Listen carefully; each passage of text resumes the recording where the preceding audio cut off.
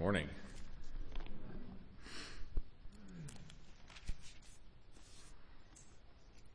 I was blessed by the song service. I hope you were too. Especially the second to last song. It said, "Behold the man upon the cross." That's a little bit what I have to speak about today. But I'd appreciate it if Brother Laverne would ask a blessing for the remainder of the service.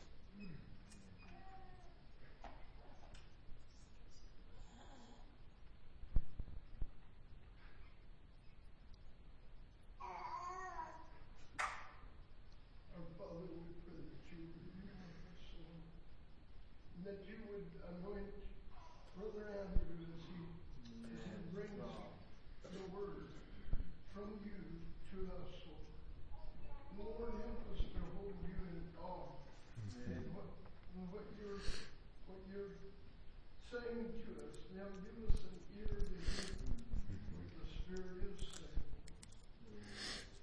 Father, we thank you for what's in store for us in this message. In the name of Jesus we pray. Amen. Thank you.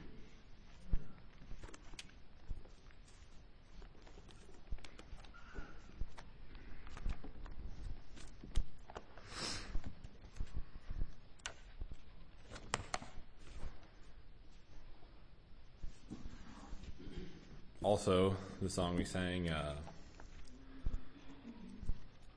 earlier in the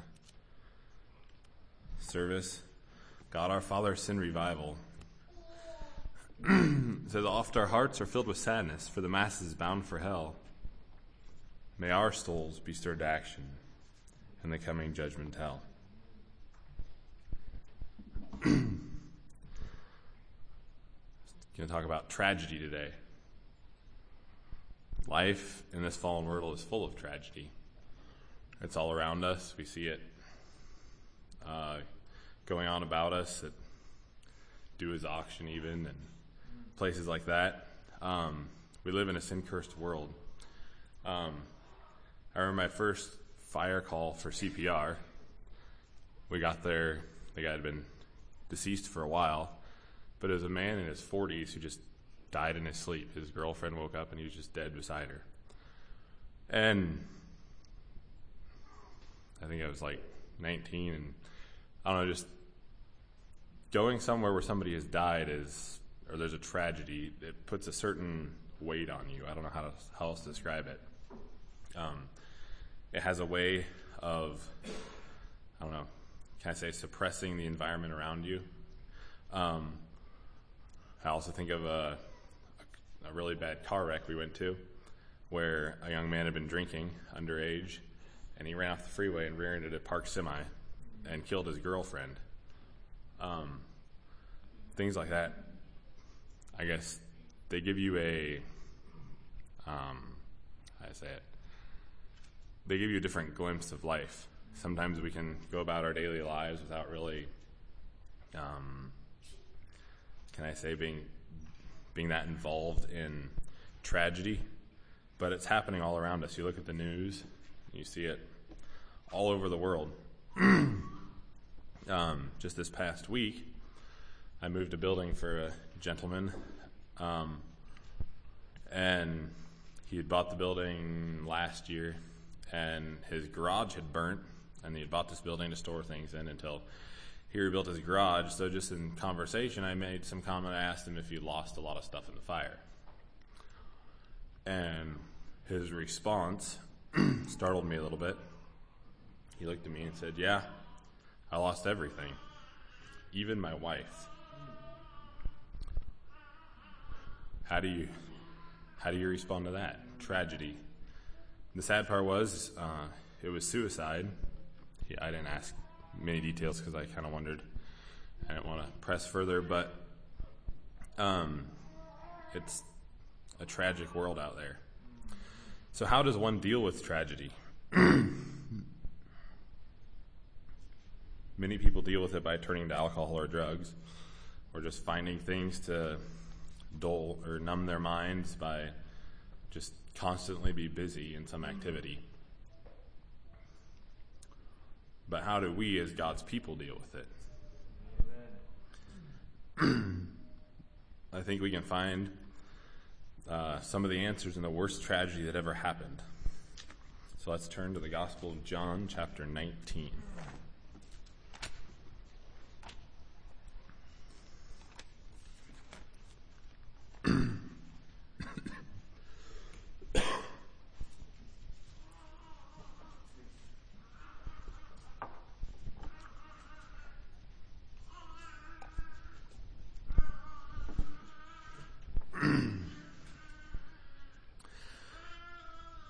This is the chapter on Jesus' crucifixion. Up to this time, he'd been praying in the garden with his disciples and then betrayed by Judas and taken before Pilate. So we'll read the whole chapter here. Then Pilate, therefore, took Jesus and scourged him, and the soldiers plaited a crown of thorns and put it on his head. And they put on him a purple robe. And they said, Hail, King of the Jews! And they smote him with their hands. Pilate therefore went forth again, and saith unto them, Behold, I bring him forth to you, that ye may know that I find no fault in him. Then came Jesus forth, wearing the crown of thorns and the purple robe. And Pilate saith unto them, Behold the man! When the chief priests therefore and officers saw him, they cried out, saying, Crucify him, crucify him. Pilate saith unto them, Take ye him and crucify him, for I find no fault in him. The Jews answered him, We have a law, and by our law he ought to die, because he made himself the Son of God. Then Pilate therefore heard that saying, he was the more afraid, and went into the judgment hall, and saith unto Jesus, Whence art thou? But Jesus gave him no answer. Then saith Pilate unto him, Speakest thou not unto me? Knowest thou not that I have power to crucify thee, and have power to release thee? Jesus answered, Thou couldst have no power at all against me, except it were given thee from above. Therefore, he that delivered me unto thee hath the greater sin. And from henceforth Pilate sought to release him. But the Jews cried out, saying, If thou let this man go, thou art not Caesar's friend. Whosoever maketh himself a king speaketh against Caesar. When Pilate therefore heard that saying, he brought Jesus forth, and sat down on the judgment seat in a place that is called the Pavement, but in the Hebrew Gabbatha. And it was the preparation of the Passover, and about the 6th hour. And he saith unto the Jews, Behold your king. But they cried out, Away with him, crucify him. Pilate saith unto them, Shall I crucify your king? The chief priests answered, We have no king but Caesar. Then delivered he him therefore unto them to be crucified. And they took Jesus and led him away. And he, bearing his cross, went forth into a place called the place of a skull, which is called in the Hebrew Golgotha, where they crucified him and 2 other with him, on either side, one, and Jesus in the midst. And Pilate wrote a title and put it on the cross, and the writing was, Jesus of Nazareth, the King of the Jews. This title then read many of the Jews, for the place where Jesus was crucified was nigh to the city, and it was written in Hebrew and in Greek and in Latin. Then said the chief priests of the Jews to Pilate, Write not the King of the Jews, but that he said, I am King of the Jews. Pilate answered, What I have written, I have written.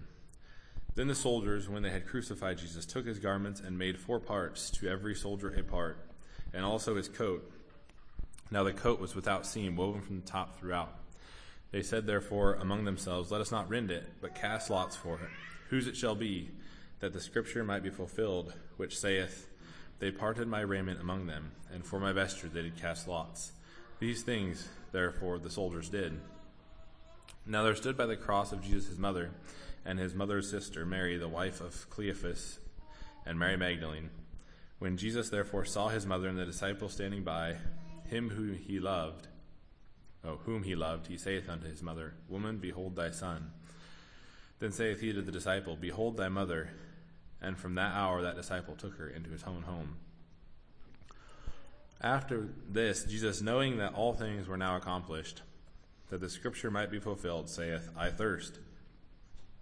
Now there was set a vessel full of vinegar, and they filled a sponge with vinegar, and put it upon hyssop, and put it to his mouth. When Jesus therefore had received the vinegar, he said, "It is finished," and he bowed his head and gave up the ghost.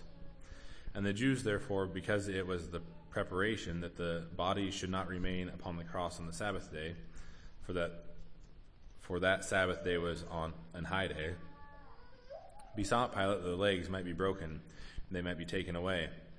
Then came the soldiers, and brake the legs of the first and the other which was crucified with him.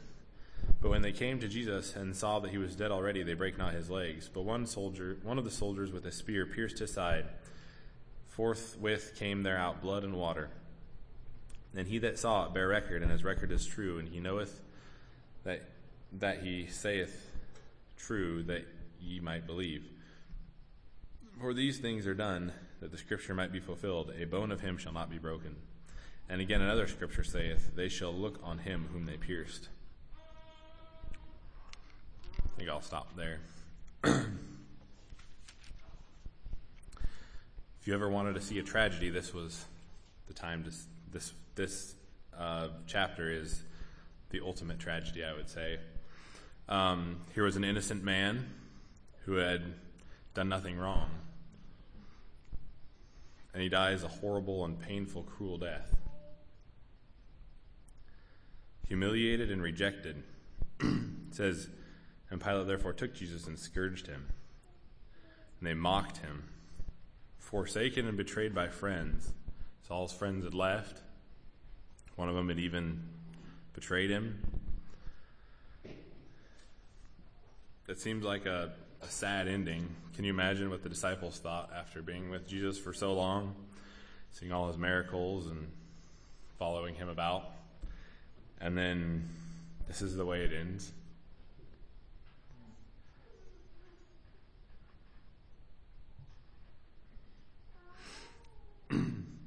It said that the Romans wouldn't even crucify their own citizens because it was so horrible. They only did it to the people they captured or took over their areas. It's a very painful and slow way to die. And then he was scourged and beaten and plated a crown of thorns to put on his head before all that happened.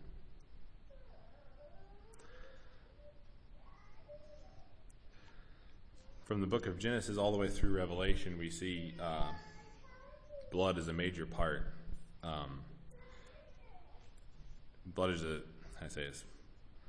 a major part of the picture of the Bible. We have the sacrifices in the Old Testament, and it starts in Genesis 3 when God made the first sacrifice to clothe Adam and Eve. That was the first shedding of blood to cover their nakedness. And then you go all the way up to the New Testament, and we're told the blood of Jesus is the last sacrifice offered by God to cover the nakedness of our sin. Many of our hymns talk of the blood of Jesus.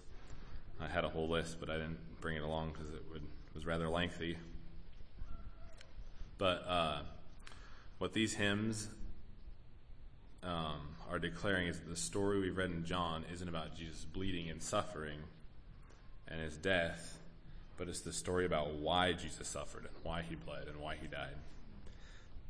So why did Jesus bleed, suffer, and die? Excuse my throat. The Bible clearly teaches that without the blood of Jesus, there is no forgiveness of sin. Ephesians 1:7 says, "In whom we have redemption through his blood, the forgiveness of sins according to the riches of his grace." Then Revelation 1:5 declares that Jesus loved us and has washed us from our sins by his blood. So it's a very, very important thing. Without it, we have no salvation. 1 Peter 1:18 and 19, "For as much as ye know that ye are not redeemed with corruptible things as silver and gold from your vain conversations received by tradition from your fathers, but with the precious blood of Christ, as of a lamb without blemish and without spot."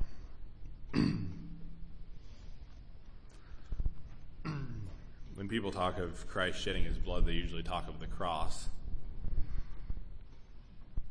But that's not the only place Jesus shed his blood. He shed his blood in the Garden of Gethsemane when he prayed so hard about his upcoming crucifixion that he sweated great drops of blood. He was giving his blood even before he was betrayed. Then in Pilate's hall, after he'd been arrested and gone through several trials, he was brought to Pilate for the final time, and Pilate had Jesus beaten with whips. And when we think of whips, I don't think we think of whips like they had back then. We think of maybe a little buggy whip or something. But whips back then were embedded with bone and rock to specifically torture and torment. They said a lot of people died just from the whipping before they even made it to crucifixion. Then another aspect of Jesus shedding his blood was when the soldiers were mocking him and placed a crown of sharp thorns upon his head and pushed it down until it drew blood. And finally, when he died, a Roman soldier pierced a spear into his side, bringing a sudden flow of blood and water.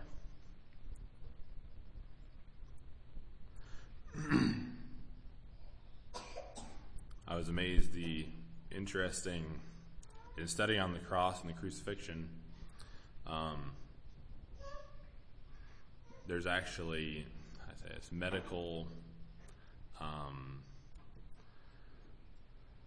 reasons why I'd bring forth blood and water.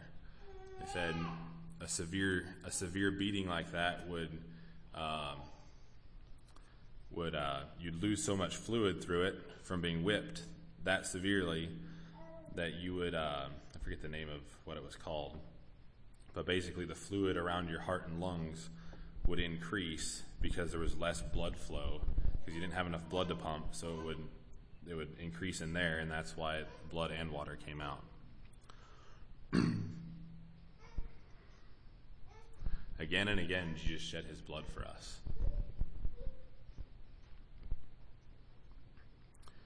And the amazing thing is the Bible clearly teaches that it was all on purpose. It wasn't just some accident. It wasn't just something gone wrong or just happened that way. It was planned. There's all kinds of prophecies about it. It was prophesied that he would die a humiliating death involving rejection and betrayal by a friend, that he'd be sold for 30 pieces of silver, he'd be silent before his accusers, he'd be mocked, beaten, spat upon, that his hands and feet would be pierced, he'd be crucified with thieves, and he'd be praying for his persecutors. His side would be pierced, he'd be given gall and vinegar to drink, and then no bones would be broken.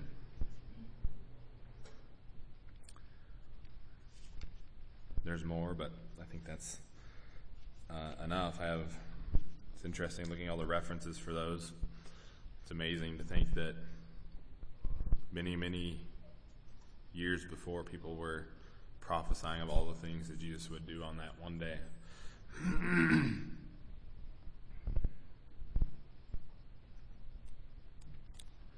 Now, going back to my earlier question, why did he die? He shed his blood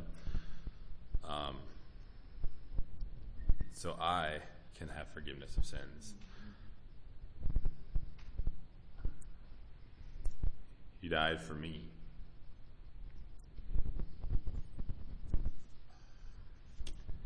He died for you. I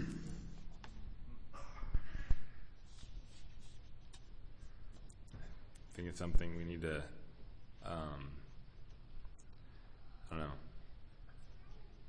think about more and take it more personally.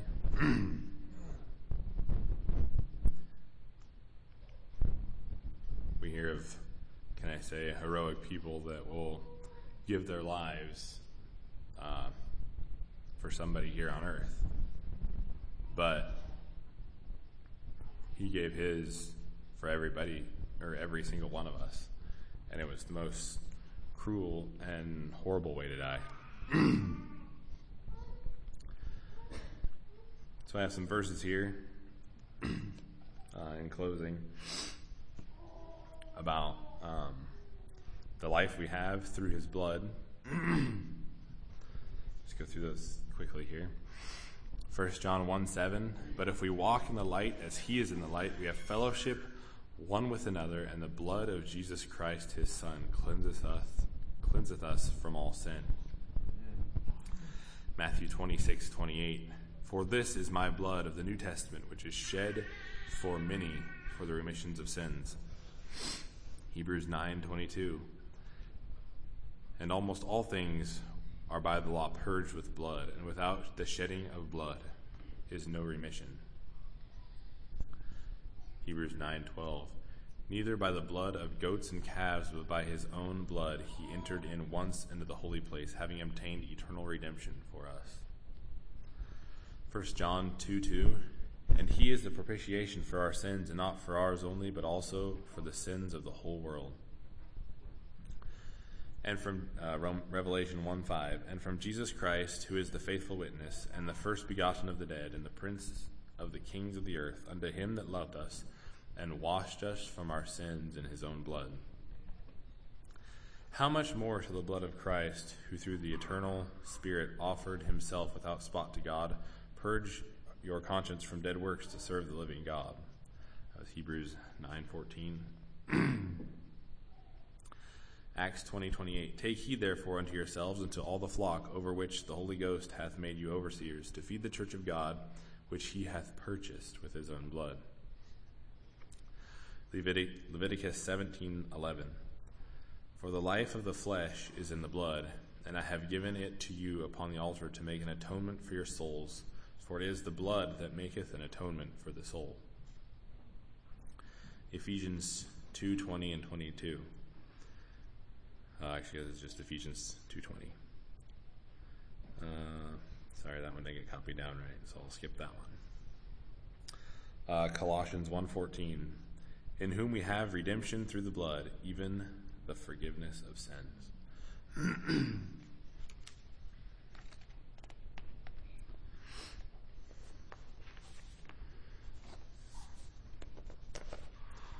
Christ's blood atones for all. It was a blessing studying that. It's it's kind of a uncomfortable topic or thing to study, but I think it brings home the weight and reality of what Jesus did, to really understand what he went through.